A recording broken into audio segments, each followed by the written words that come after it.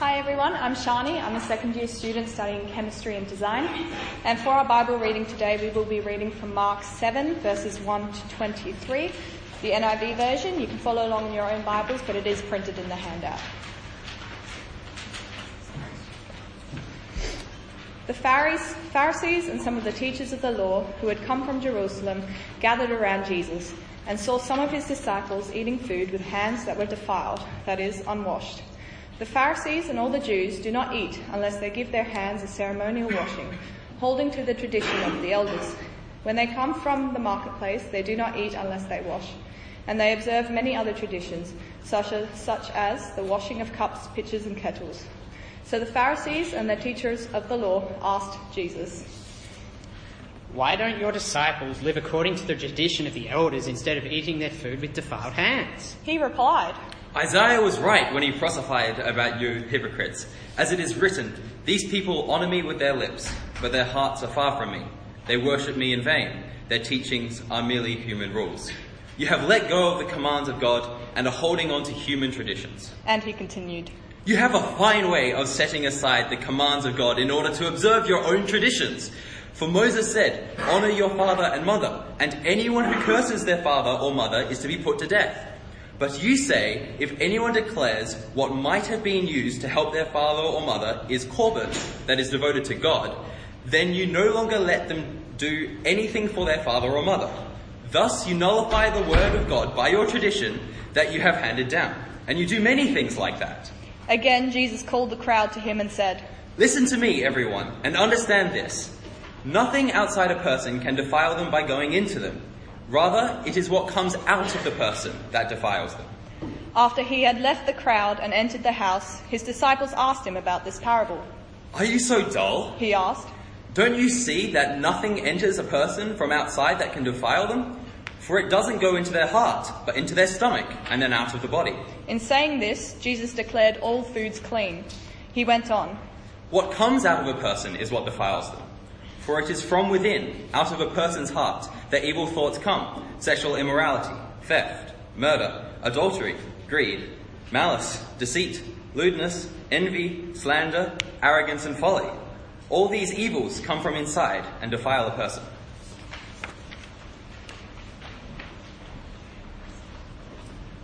Well, it's nearly 7 years now since the great Christopher Hitchens died. I don't know if you ever read anything by Hitchens, but he was a tremendous writer. He was funny, he was scathing, he was brilliant, he was articulate, usually all at the same time. And if you haven't read anything by him, then you really should.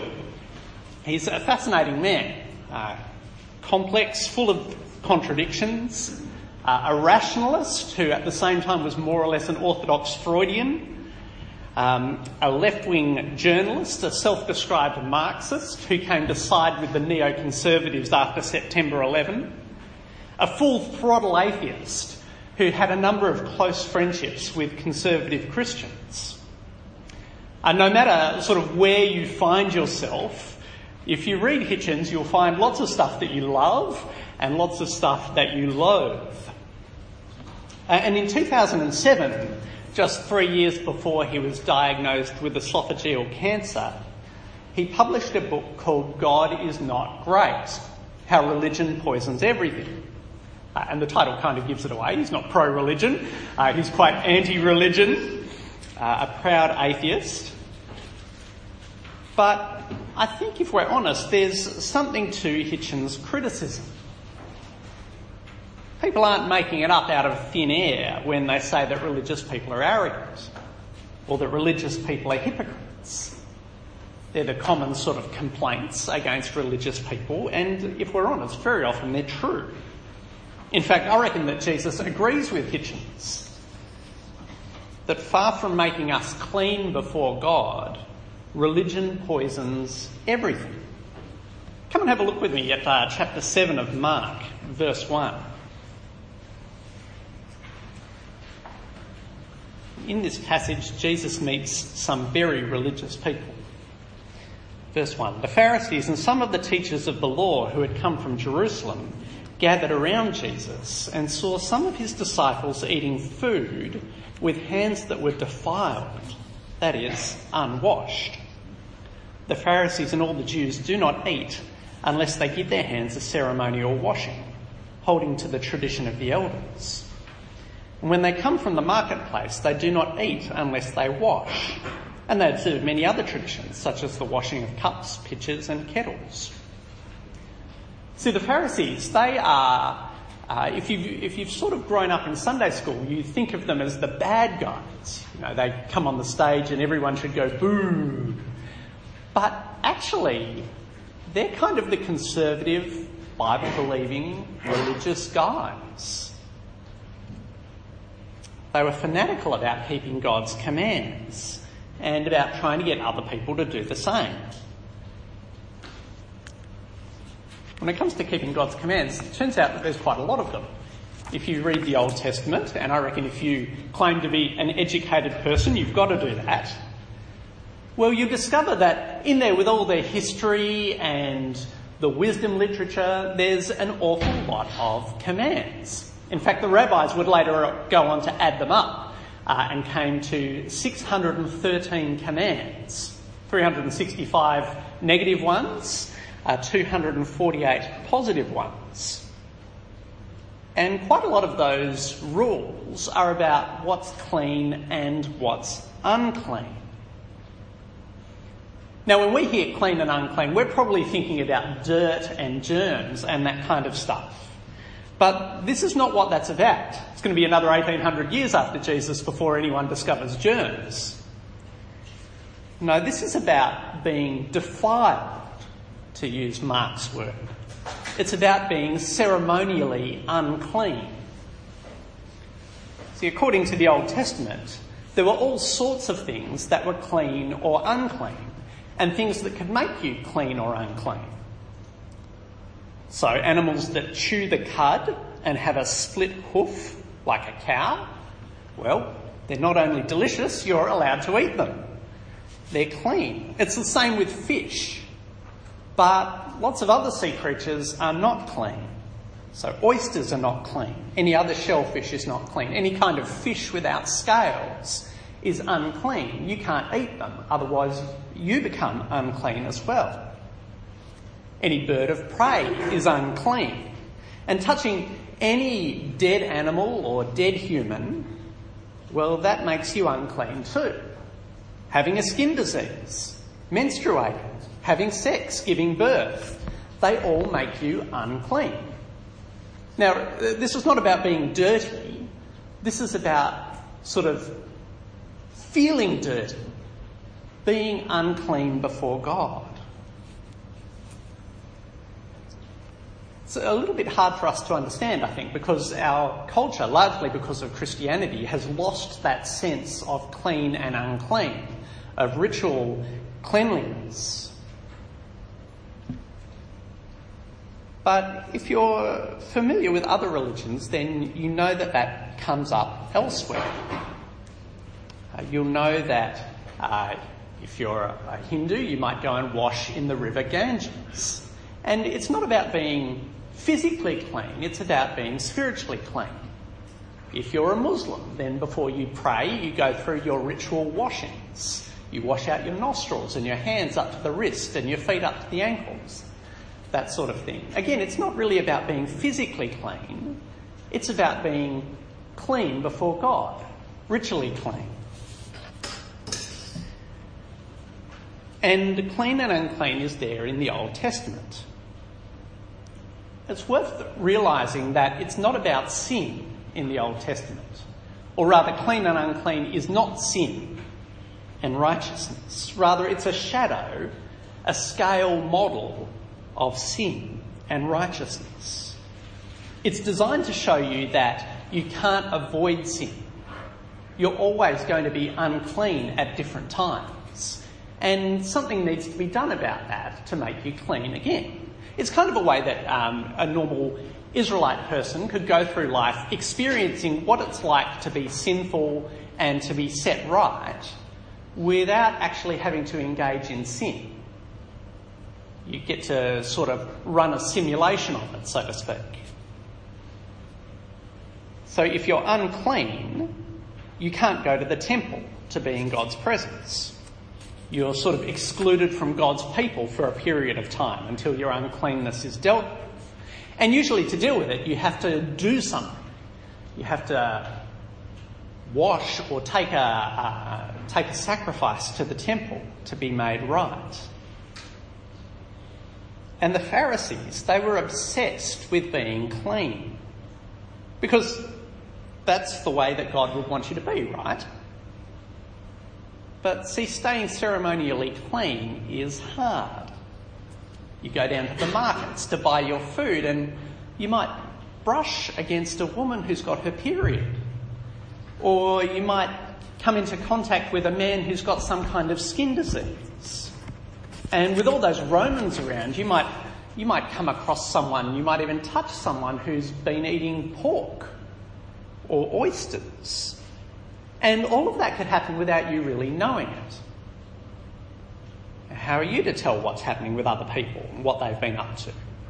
And so then if you touch them, you're unclean. And if you go and eat some food after that, then maybe the uncleanness will get into you. So the Pharisees' solution to this uncleanness, this possible uncleanness, was to do ritual washings. So when they got home from the market or wherever, before they had anything to eat, they would do a ritual washing. And again, this is not about germs. This is about the sort of contamination, spiritual contamination. Getting rid of that. They wash their dishes before they eat. Not because they're doing the dishes or something like that, but to make them spiritually clean. It's all about being clean before God. Clean so that God will be pleased with you. And that brings us to our first problem, that religion makes people arrogant. See, when the Pharisees see Jesus' disciples eating without the ceremonial washing, they're horrified. They say, why don't your disciples live according to the tradition of the elders instead of eating their food with unclean hands? Now, this is not a friendly question. This is not, I wonder why they do that. It's like, no, this is a hostile, accusing question. It's disgusting, they think. It's worse than disgusting. It's ungodly. And Jesus calls himself a teacher, but his disciples, they don't do the washings before eating. Well, we know what God thinks of those kind of people, don't we? It's important to realise that none of this washing stuff that they're talking about is actually in the Old Testament. This washing before eating business, the washing of cups and pitchers and kettles and hands. It all comes from the oral tradition that the Pharisees passed down. It's what Mark calls in verse 3 the tradition of the elders. So it's not actually in the Bible, it's just kind of made up. That's one of the things we hate about religious people, isn't it? That they just seem to make up arbitrary rules and then they look down their noses at everyone who doesn't keep them. If you think that the rules are pray 5 times a day, give to the poor, fast during Ramadan, visit Mecca and declare that there is no God but Allah and Muhammad is his prophet, then you'll look down your nose at everyone who doesn't do that. If you think the rules are read your Bible, pray, go to church, come to Christian Union and live a moral life, then if you are doing those things, then you'll look down your nose at everyone else. Religion sort of operates on the principle of I obey, therefore I'm accepted by God. And if you think you're obeying, then you'll be arrogant. You'll despise those who you think aren't obeying the rules. And that's how the Pharisees react to Jesus' disciples. Sort of, thank God that we are better than them. Well, maybe you know people who are like that. People who are like the Pharisees. Maybe if you're honest, you are like that yourself. Or have a look at how Jesus responds to the Pharisees in verse 6. He says to them, "Isaiah was right when he prophesied about you hypocrites. As it is written, they worship me in vain, their teachings are but rules taught by men. You've let go of the commands of God and are holding on to the traditions of men." If you've grown up with the idea that this is sort of gentle Jesus, meek and mild, and that he just kind of goes around in this sort of gentle kind of way, then this is shocking, isn't it? Jesus totally arcs up at the Pharisees. He says, you do a lot of talking, you talk a lot about worshipping God, you've got a lot of rules, but it's got nothing to do with God, you bunch of hypocrites. Do you see what Jesus is saying?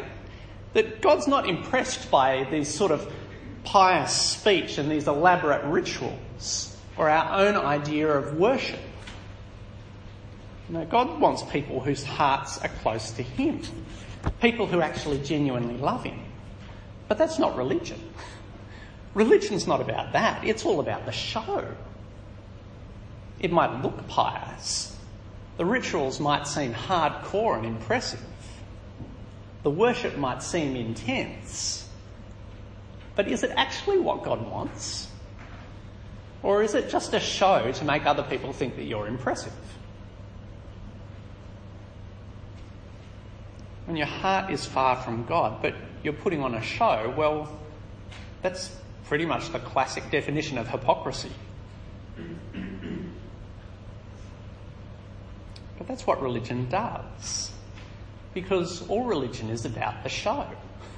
It's about trying to convince other people and convince yourself that by following these rituals, you'll be right with God. So it creates people who are both arrogant and hypocritical. And people hate it. That's why people hate religious people. They're up themselves and they're hypocrites. You read that in the newspapers almost every day. And they're right. People hate it, and so does Jesus. But it gets worse. Because religion isn't really about loving God. It's about making you look good and feel good about yourself. It just ends up creating rules and traditions that, far from honouring God, they actually oppose him. So have a look there at verse 9 with me. You have a fine way of setting aside the commands of God in order to observe your own traditions. For Moses said, honour your father and mother, and anyone who curses his father or mother must be put to death. Now, death sentence for dishonouring your parents might seem a little harsh, and some of you are probably getting slightly nervous. But God didn't mandate the death penalty because he wanted people to die. He mandated it so that people wouldn't die. They'd hear the severity of the sentence and honour their parents.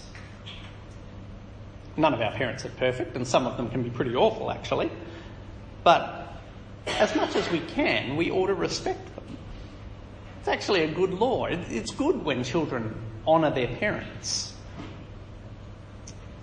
But it can be hard. And it can be inconvenient, especially if it ends up hurting you financially.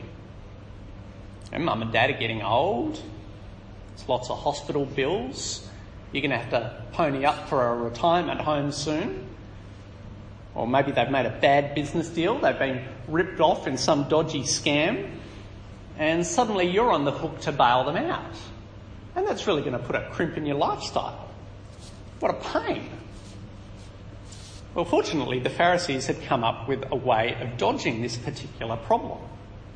Even more impressive, they'd managed to work out a way of doing it while still looking very, very religious. So have a look at verse 11. You say that if a man says to his father or mother, whatever help you might otherwise have received from me is korban, that is, a gift devoted to God, then you no longer let him do anything for his father or mother.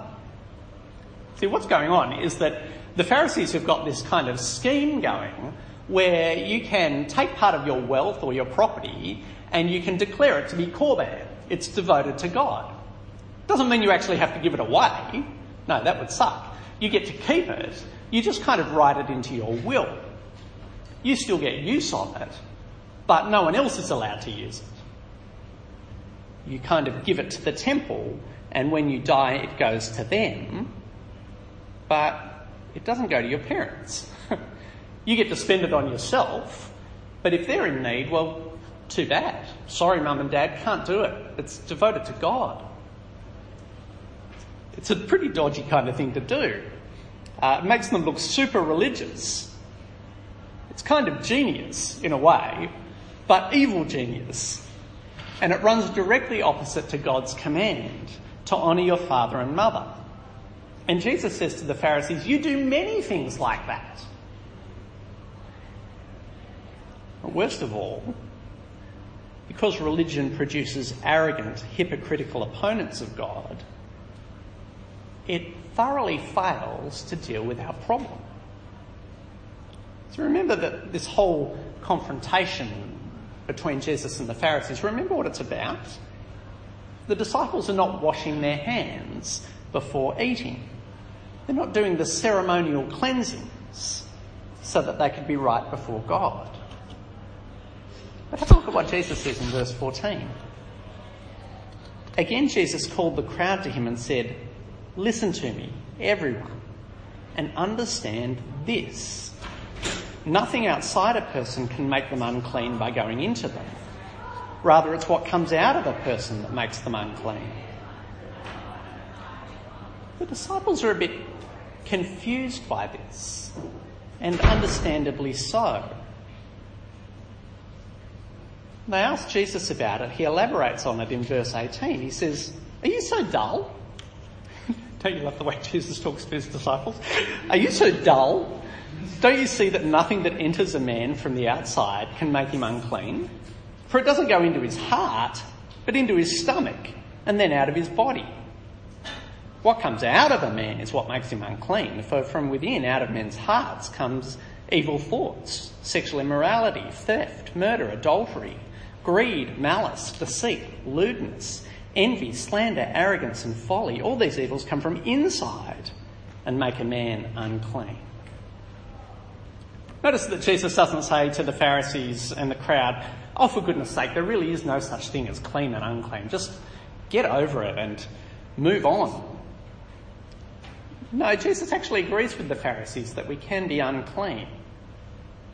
In fact, Jesus thinks we have a massive problem with uncleanness. Just not uncleanness that comes from the outside. It's uncleanness that comes from our hearts. Eating food without doing a ceremonial washing, that's neither here or there. That's not going to make you clean or unclean. Eating food without doing the washing doesn't turn you into a liar. You're already a liar, aren't you? Eating bacon won't make you lustful. You're already lustful, aren't you? See, the problem isn't out there somewhere. It's already in you. It comes from inside. The problem is not out there. That's a really nice way to think. The problem's out there, because if the problem's out there, the problem's not me. But it's completely wrong. The problem is me. That's exactly what the problem is. Something has gone badly wrong with us. We are not the wonderful, good-hearted, lovely, charming, truthful, parent-honouring, God and neighbour-loving people that we like to think of ourselves as. No, we're actually rotten to the core. Jesus is very clear that there is such a thing as being unclean, being sinful. But here's the shocking thing. If Jesus is so keen on us not being arrogant, not being disobedient to God and not being hypocritical, how come he's just overturned God's law and come up with his own thing? You may not have noticed it as you read through, but that's exactly what he's doing. Mark points it out for us in verses 18 and 19, where Jesus says, don't you see that nothing that enters a person from the outside can defile them? For it doesn't go into their heart, but into their stomach and then out of the body. In saying this, Mark says, Jesus declared all foods clean. But the Old Testament declares that not all foods are clean. So The Old Testament is not something that the Pharisees made up. It's God's word itself. Jesus has just been hammering them for being disobedient hypocrites, being arrogant. Isn't this the height of arrogance and disobedience and hypocrisy? To just say on your own authority, I'm just kind of overturning God's law. Don't do what he says, do what I say. What's going on with that? It's an extraordinary thing to do.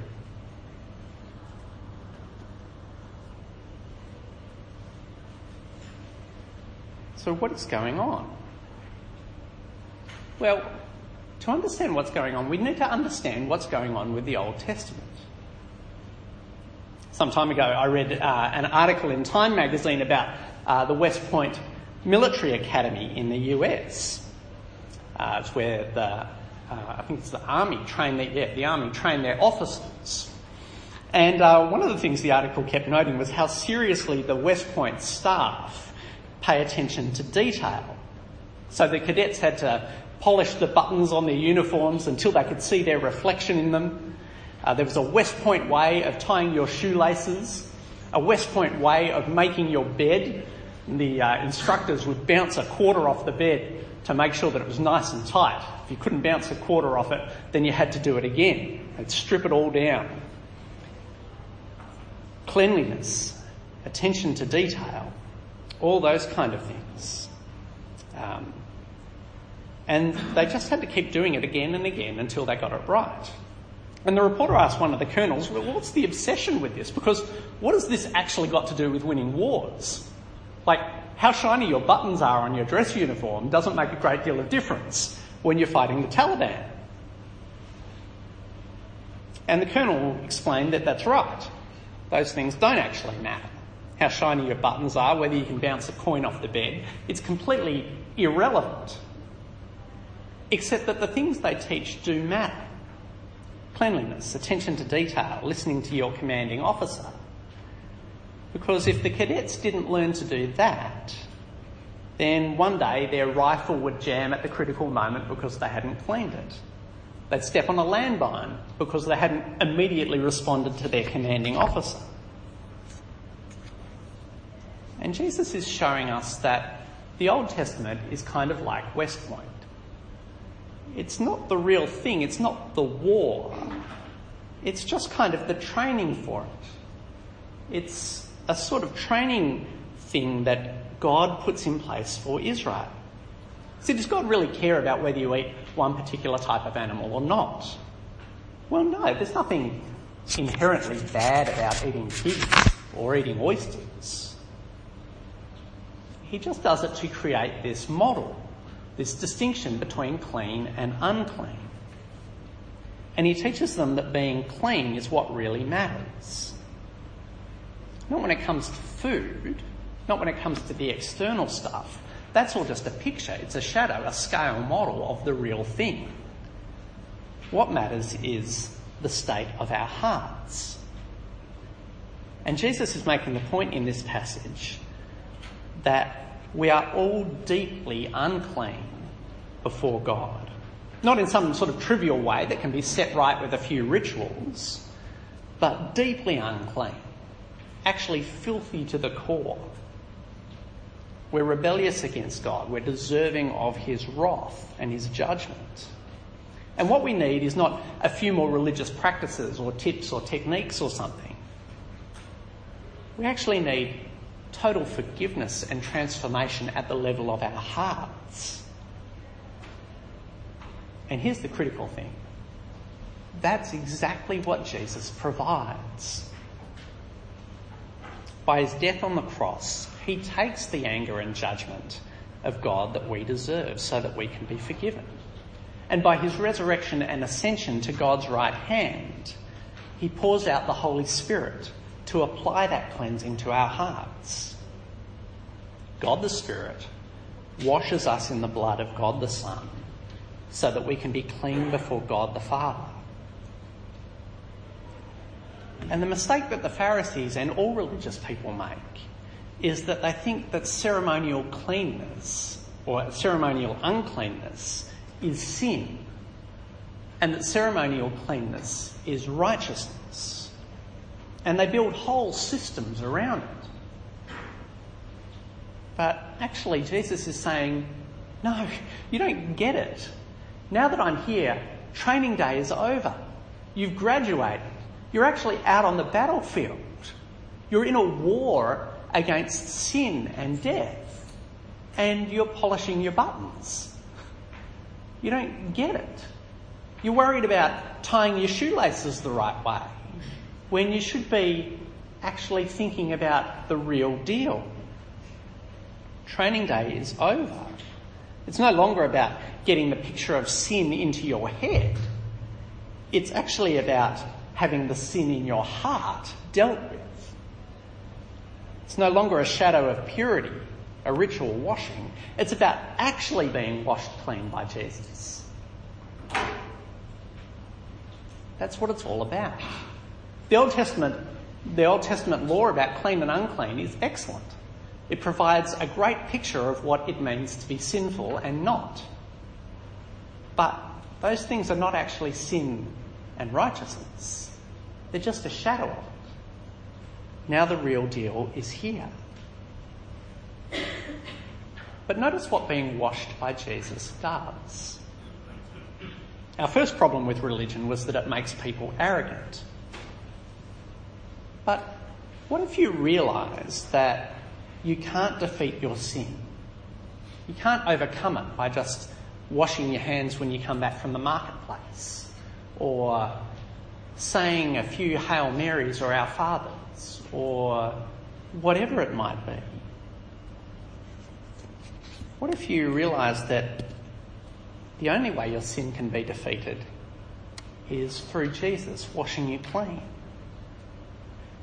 Well, you can hardly be arrogant then, can you? After all, to come to Jesus, you've got to admit that you're stuffed, that you are filthy, that you aren't good enough, that you can't do it yourself, that religious practices just won't get you there. Well, if that's the situation, well, you can hardly look down on other people, can you? All you can do is point to Jesus and say, come and see what that guy did for me.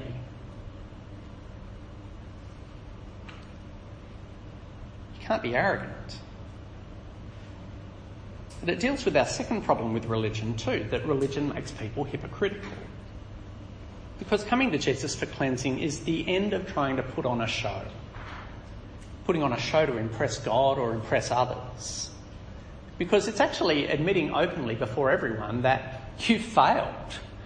You're rotten. You can't fix yourself. It's admitting to everyone that you're not good enough. And lastly, coming to Jesus for cleansing, well, it actually does solve our problem.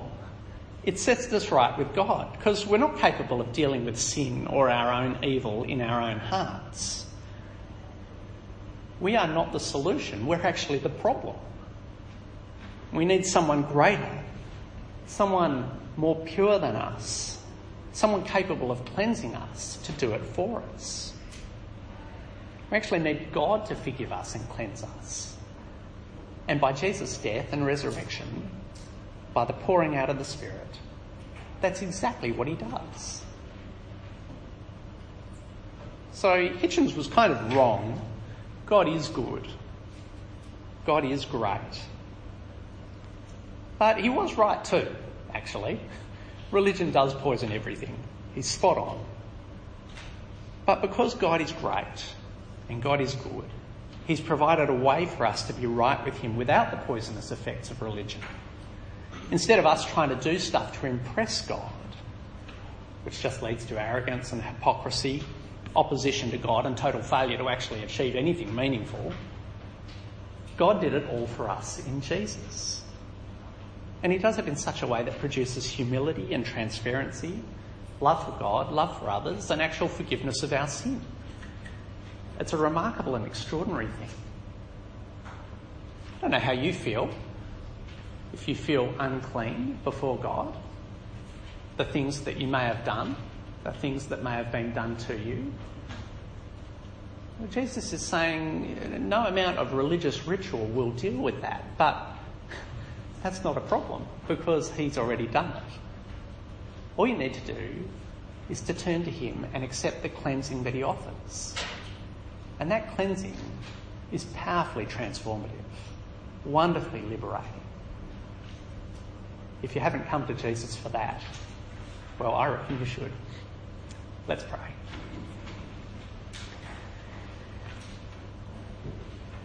Heavenly Father, we do thank you for Jesus, that he rescues us from sin and death and our futile attempts to do anything about it ourselves. Father, please help us to trust Jesus for our cleansing and to live in the freedom and purity that that brings. In Jesus' name, amen.